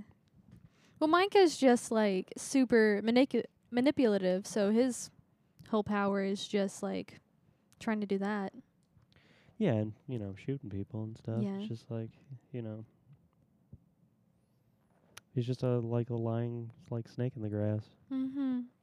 Which is why Dutch feels completely fine with just walking away from him in the epilogue, but we'll get there. Yeah.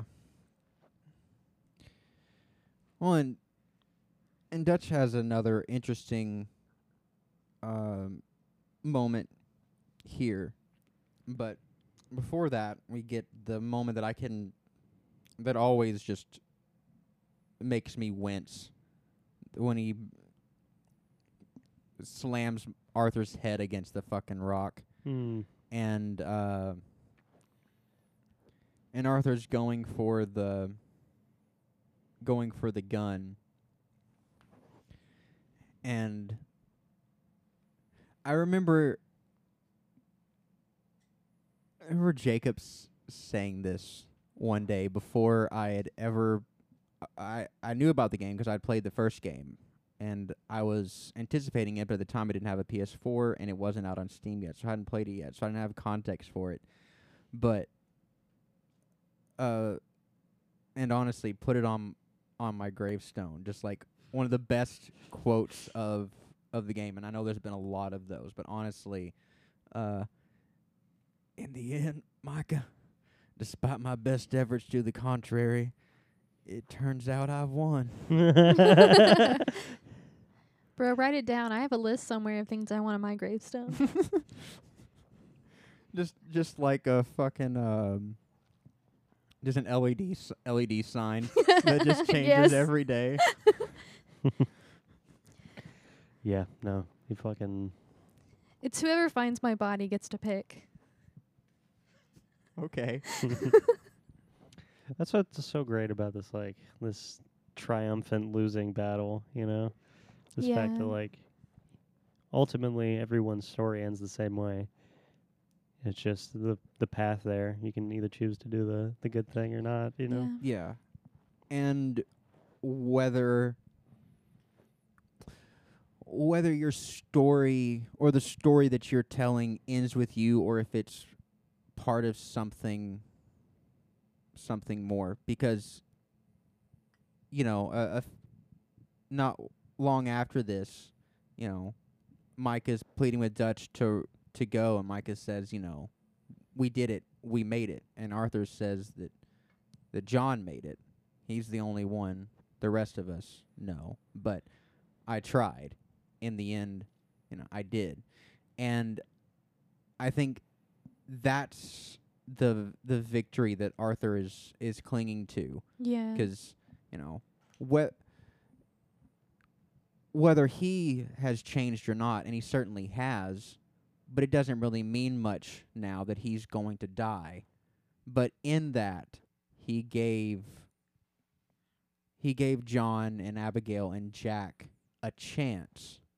And so his story doesn't end on that mountain, because he's connected his story to something much bigger. Yeah, in a way, you could say the last part of his story is when many years later we see Jack shoot down Agent Ross. Yeah. That's our last story beat, really. So it's everything that, in any opportunity that John had to be a father moving forward was just based on Arthur's sacrifice. There's a moment later on where in the epilogue where John is talking to Abigail in the house, and she says to Jack, Arthur gave his life to save all of us, and John's like, what did I do? I did the same thing. But you didn't die on the mountain. Yeah. I don't want to talk about him. Why not? Because I don't talk about the ball in the first game. Meanwhile, John, to anybody who will listen, Arthur saved my life. Yep. I'm pretty much played through the epilogue, but I'll do it again when it comes time to do the review. But just everybody you run into. Hey, I think I knew your friend. Oh yeah, Arthur. He's Yeah. dead. He died long time ago. I'm sorry to hear that. Yeah. He died. You know, he died for protecting me. He died saving my life. We watched a compilation of John telling people Arthur died the other day. Yeah. And oh my God, the one that got me the most, well, we can talk about it when we do the epilogue. Yeah. But Well, I don't. I will mention that I love whenever he meets Rainsfall Yep. again. He's like, hi, I'm Jim, Milton, John Marston. Like he doesn't even take a breath. He's just No. like, or lower his voice. He just yeah, puts his he hand just up. kind of like leans forward. But yeah, Dutch shows up and stops Arthur from picking up the gun, and and Arthur tells Dutch that Micah's a rat, and just wonder what's going through Dutch's head here, 'cause I think Dutch has an attitude of, well, if Arthur's not going to go along and he dies, and that's because he didn't go along with the plan. But I don't think Dutch wants to see Arthur being beaten to death. You know, like I think that that's kind of like, oh, whether he's right about Micah or not, maybe Micah isn't the person that I want to associate myself with, or not. You know, it's hard to tell what's going through Dutch's head at that moment.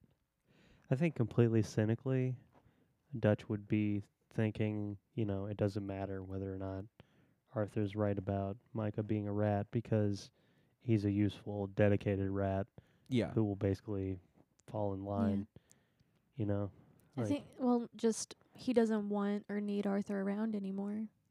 Yeah, eventually a certain level of loyalty becomes a hindrance if if they're loyal to you, like as a person who like loves and cares about you and isn't just like bending to your will, because Arthur was dedicated to the person of Dutch, not just like the ego trip ambition of everything that Dutch imagined. Yeah. And I think to Dutch those are the same thing, but not so to someone who has like a fully developed like moral being. So Micah is just he's a useful idiot for the most part. He's just even worse than Bill. Oh, for sure. Yeah. Just like on the other hand of useful idiots. Yeah, Micah knows he's doing wrong. Right. There's no way he could. Absolutely. Yeah, he's a viper. And it's hard to put into words the serenity of these last moments of dying, basically. And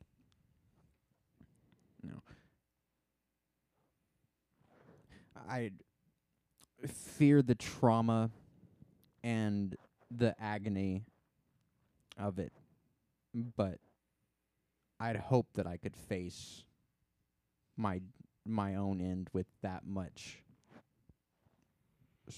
strength of character and everything. And I think that's what makes stories like this so compelling to come back to, is that's the shared universal experience that we're all going to end up there, and ritualistically preparing yourself for it. I think is one of the strongest things that art can do. There's a monologue that um, uh, Matthew McConaughey's character gives in the first season of True Detective. It's kind of exactly about this, and he's saying that like he's going through the images of a bunch of these different murder victims, and he says that like at the last moment, everyone has the same look on their face. It's a relief. In the end, they welcomed it. There was a realization that they didn't have to hang on so tight, that they were wearing a mask, and that mask was of a person, and they were just dreaming inside a locked room. And you know, that's it's kind of where we're at here. Yeah. Arthur didn't even have a life. He's a totem Yeah. Yeah. to the shared like experience and understanding of what it means to be loyal and to sacrifice. And eventually to die. And it's like video games are strange like this too, because their narratives are like these uh these eternal recurrences. Arthur at all points is in every stage of his story. You know, it's like looking at your lifetime. It isn't just where you are in that moment. It's every part of it all the time. Mm-hmm. And so, what connects our like birth and death is the same like fiber throughout our entire life. It's all just one moment, really, if we were to look at it with any kind of additional perspective.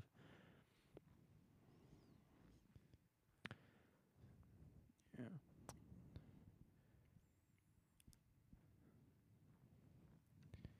So, at long last, there we are on the side of a mountain, facing the setting sun. Uh, um, but of course, the story doesn't end there, and we'll pick up next time with Jim Milton. I don't know how to What do. is that name? I don't know how to do the epilogue, 'cause they're really not that long, but there's a lot more stuff like exploration wise outside of, if you just stick to the main story, it's really not that long to get through, certainly the first part of the epilogue.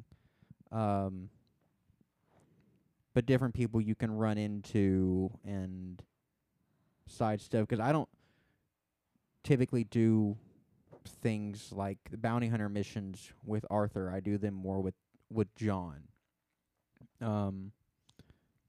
So we'll figure out how we want to divide that up. And then, but that won't take too long. And then we're already going to do the first game, Let's Play style, in a couple of months. So with this almost done, and this has been a while. We've been trucking on this game for a long time. Are there any other, like, maybe not of this scope? I can't really think of anything that's of this scope. But any other games that you think would be worth doing playthrough review on? I think we would all enjoy BioShock. Have you ever played the first one? Mm-mm. No. I like the first one a whole lot. The second one's probably actually the best of them. What's the narrative premise? It's basically like the failure of libertarianism. Okay. It does have a good story to it. I've just never played it 'cause of Yeah, Christianity. there's a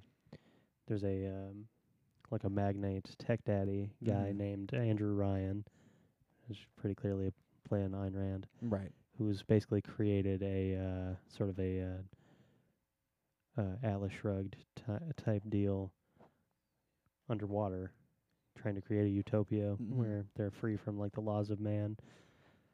And yeah, it's basically just it's a guy who is trying to uh, avoid any kind of like civic responsibility or religious or spiritual meaning, and created an underwater city that was Mhm. supposed to embody all of those ideals, and in doing so created these things called plasmids, which are supposed to like scientifically enhance your abilities so that like you could like light a match with your thumb Mhm. and stuff like that, but they become addictive. Mhm. And so like everybody that's remains in the city that you stumble upon um is corrupted by all of these plasmids. Word. What's it on? It's on. I mean, you can get it on Steam for sure, but Word. It's all the systems yeah, usually. pretty much. Yeah. You can certainly get it on PS3, I think, And Xbox. and Xbox 360, and the 1 and the 4. I was gonna say, is it on the 4? Yeah, I think you can get the bundle on the 4 for like super cheap, Yeah. like all three games. 'Cause it came out like I know it's a few years old. Yeah. yeah. Well, I know it was when I first got that PS3 that you have. Mm-hmm. So I know it's been a while. I just can't. When did they come out? Mm-hmm. Like 2007. The first one. Yeah. That's what I thought. Yeah. Yeah. No, probably. I want to get the new Star Wars Lego, but I'll wait a little bit for it to go down 'cause Lego games always go down pretty quick. Is it still at like full game price, like $60? I want to say so. It just came out. Jesus Christ. Yeah. Uh, There's a new Saints Row game coming out in August that I'm really excited about. hell yeah. I'd love to do a let's play of Last of Us also. I mean, that's one that I'd be down to, 'cause we touched on it briefly while I played you guys' copy, but I would love to do like a week for week review on both of those Oh, hell those yeah. games. There's a number 3 like There's a script for the third yeah, one, right? there's a script for a third one that got leaked. Damn. It doesn't like mention it's the like kind of the background Yeah. of like where stuff's gonna be, but not who Right. is gonna be involved. I feel like Ellie's story is pretty much done. Yeah. And I would love to see a sequel that features like the playable characters are Lev and Dina, or maybe Lev and JJ. It's like that far in the future. Yeah. Ooh. That'd be fucking cool. I definitely just want to see Lev. Yeah, I feel like Lev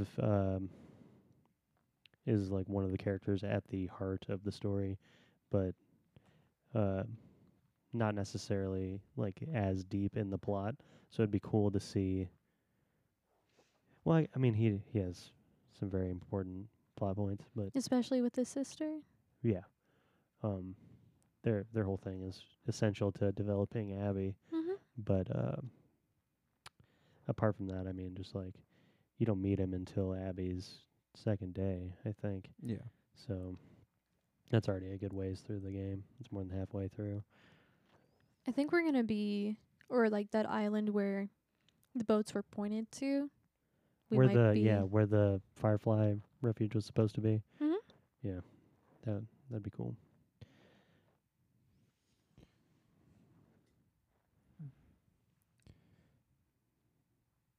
It's weird. I guess it's like dying. It's hard to end it. You know, it's hard to like, okay, this is the last thing that I have to say about this game that I've played a dozen times and sunk in 100+ hours into and have talked about for, God, probably like 20-something weeks now. But there's like, there's always I didn't realize the sun had set. That's all. but I guess there's always more to say, and the beauty of stories is you can go back and experience them again and end up at the same place at the end of there always being more to say and things you wish you had done differently. I don't know, it gives a certain piece about life itself, Yeah. and that like if you couldn't do things over again, you'd probably do it mostly the same way, and probably the balance of regrets and an accomplishment and all that would probably end up being the same in the end anyway. You know. Yeah, as long as you didn't make any like catastrophic errors. But then, if you're at that point, death is probably a release in general. Right. It's kind of it's a merciful thing, I think, that a being that's able to like perceive of its own existence is capable of death. You know. Yeah.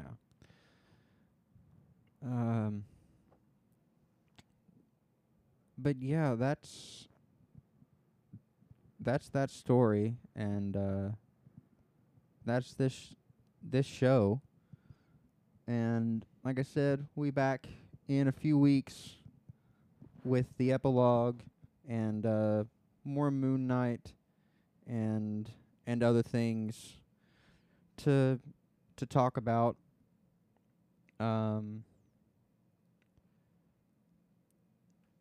Fucking, that's really all I got. I picked up a used copy of Xenoverse 2 Oh yeah. the other week. Been playing that. What's that? Dragon Ball. Oh, okay. Yeah. It's like a multiverse kind of thing. Yeah. You create a character and they just sort of get like Yep. dropped into. Yeah. How old is it? Is it a couple years? It's a few years old by now. Yeah. 'Cause Ricky got it whenever he was at the house. I That was say like it's like 2017, Yeah, 2016. Yeah, I played that 2017. with. Okay, I played that with John at one point. It's a good one. It's a lot of fun.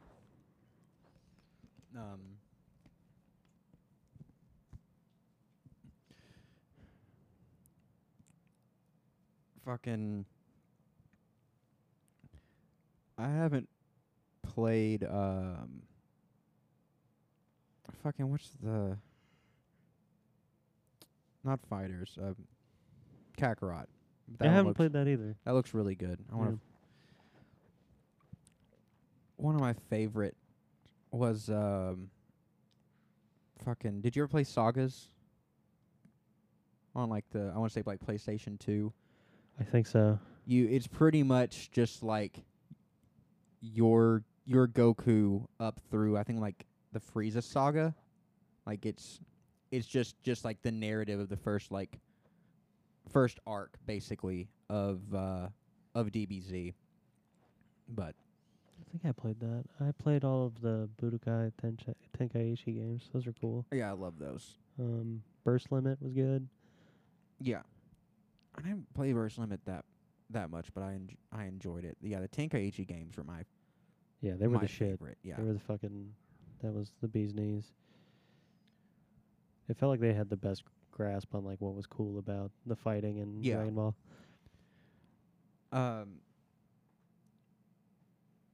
Yeah, I enjoy the fighting in Xenoverse, but it can be really fucking frustrating with My experience with that game is getting stun locked like perpetually. all the time. Yeah. And fucking dynamic cameras Mm. in 3D action or 3D like fighting games. Can be Yeah. so frustrating. That is tough stuff. I think the only okay, there's two good 3D fighters. There's Power Stone and there's Smash Brothers. Like, Soul 'cause this Calibur. what? Soul Calibur. Yeah, Soul Calibur. True. I haven't played enough Soul Calibur to really have a judgment on it. Dude, Soul Calibur 2, that was like the fighting game of my like younger generation. Like being in elementary school, that was the fighting game that we all wanted to play. This was like in the space between like the rebirth of like Mortal Kombat and this before Injustice or any of that shit. Mm-hmm. And honestly, I kind of feel like those remakes are a little underwhelming. But yeah, it was just like it had the really good like arcade feel to it. You know what I mean? Like that's where fighting games shine in general. Is Yeah. like you go up to a machine and like if you're lucky there's like a line of like 6 people trying to dethrone you, and then eventually somebody gets like a lucky ring out, and then you get to like bow out to, you know, nerdy applause as you Yeah. are dethroned. Yeah, I couldn't imagine Xenoverse 2 in an arcade. I could imagine fighters in an arcade. Oh yeah, for sure. But like a good arcade 3D fighter makes use of the space. It also has to But- be an even playing field. Yeah. And it feels like Xenoverse, a lot of it is like RPG elements of like designing your character and making sure they have like the right Mhm. moves and stuff. Oh, that's honestly like Dragon Ball Sims is the number one thing that I play it for. Yeah. Like fucking unlocking different clothing, like the whole process of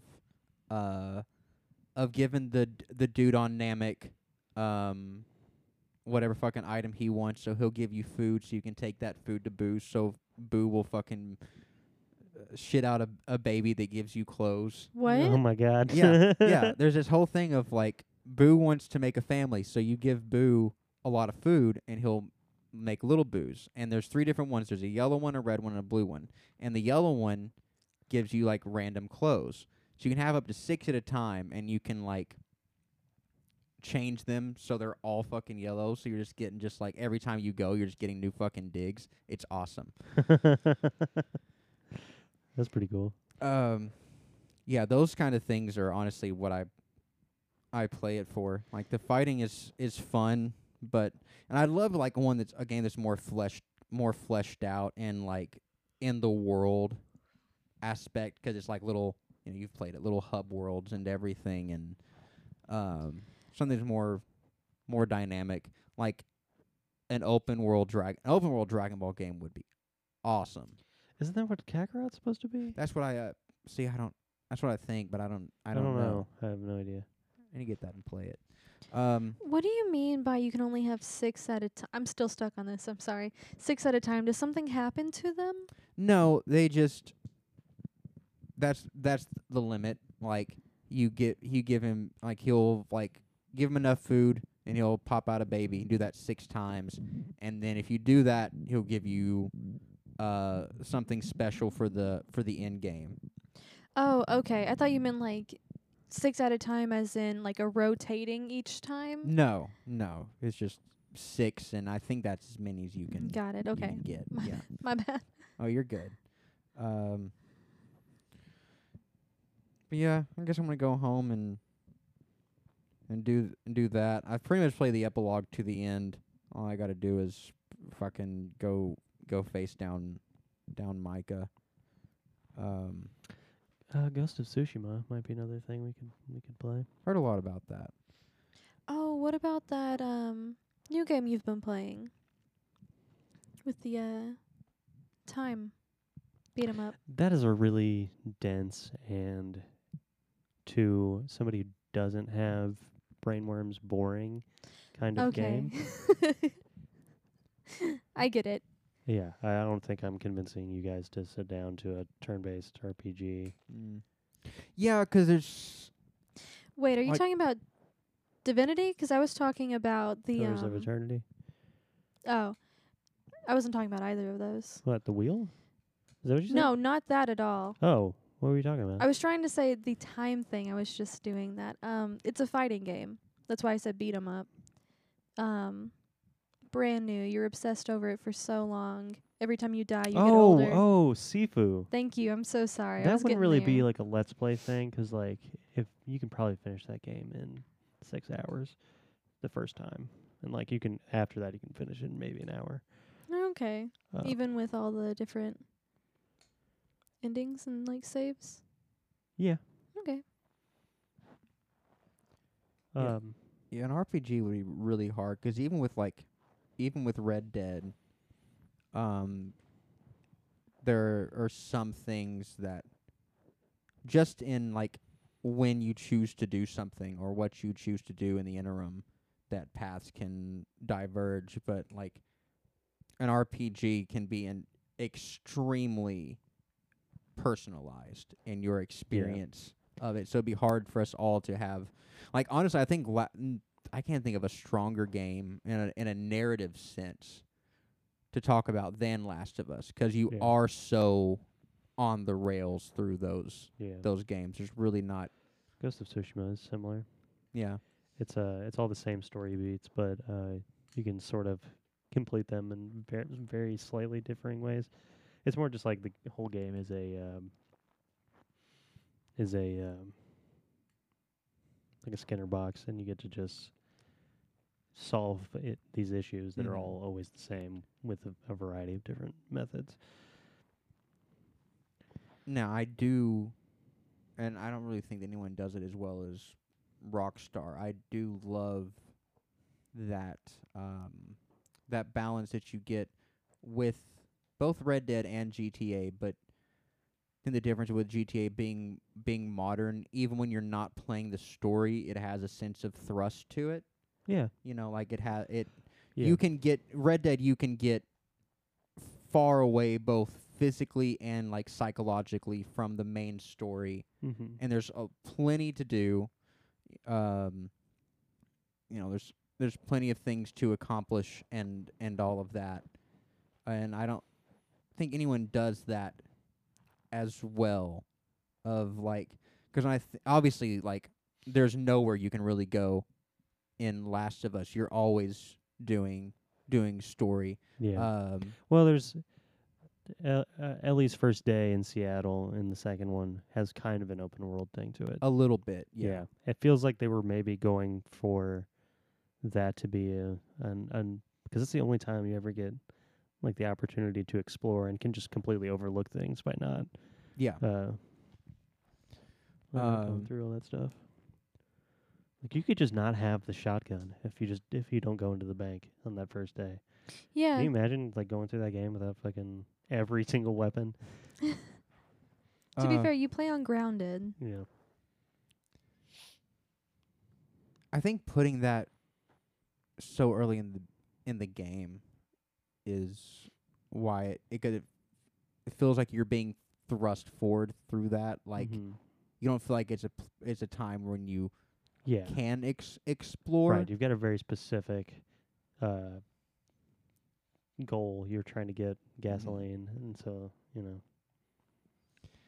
that's the whole motivation for the whole area. And I hope the second game fixes this a little bit. But like once you've done most things, then it's fun to explore in Spider-Man, and you're free to for the most part for PlayStation 4, Spider-Man and Miles Morales, but the world doesn't feel as dynamic as it could. It's not very lived in feeling. Exactly. Yeah. It feels like there are like people walking around, but they're not doing anything of importance. The only thing that they're there for is to be like, "What's up, Spider-Man?" Or Right. be like, "Fuck you, Spider-Man." There needs to be like a greet and antagonize function in Spider-Man. That I don't know. It feels like the game kind of would collapse in on itself if you were playing a Spider-Man that could get in contentious fistfights with civilians. You know, like it's That's fair. it might be a little too much freedom for that world. Although I don't know, maybe it'll be served by it. If you could have like, if it was like Arkham Knight or one of those games where there's like a bunch of different playable characters, then I could maybe see that. Like you can just be Venom, just like I would love to see it actually, like a mature rated Spider-Man game. I mean, just take the mechanics and everything of Red Dead and just put them on fucking Spider-Man. Like you can fight people and it fucking lowers your honor or fucking respectability or whatever. Oh, no, it should be like Hero and Menace, right? Yeah, those are the two Spider-Man things, and it just changes what like people say about you on like the podcasts. Yeah. and, Yeah. what J. Jonah Jameson says about you, what the kind of billboards they put up and stuff. Like that'd be cool. Yeah.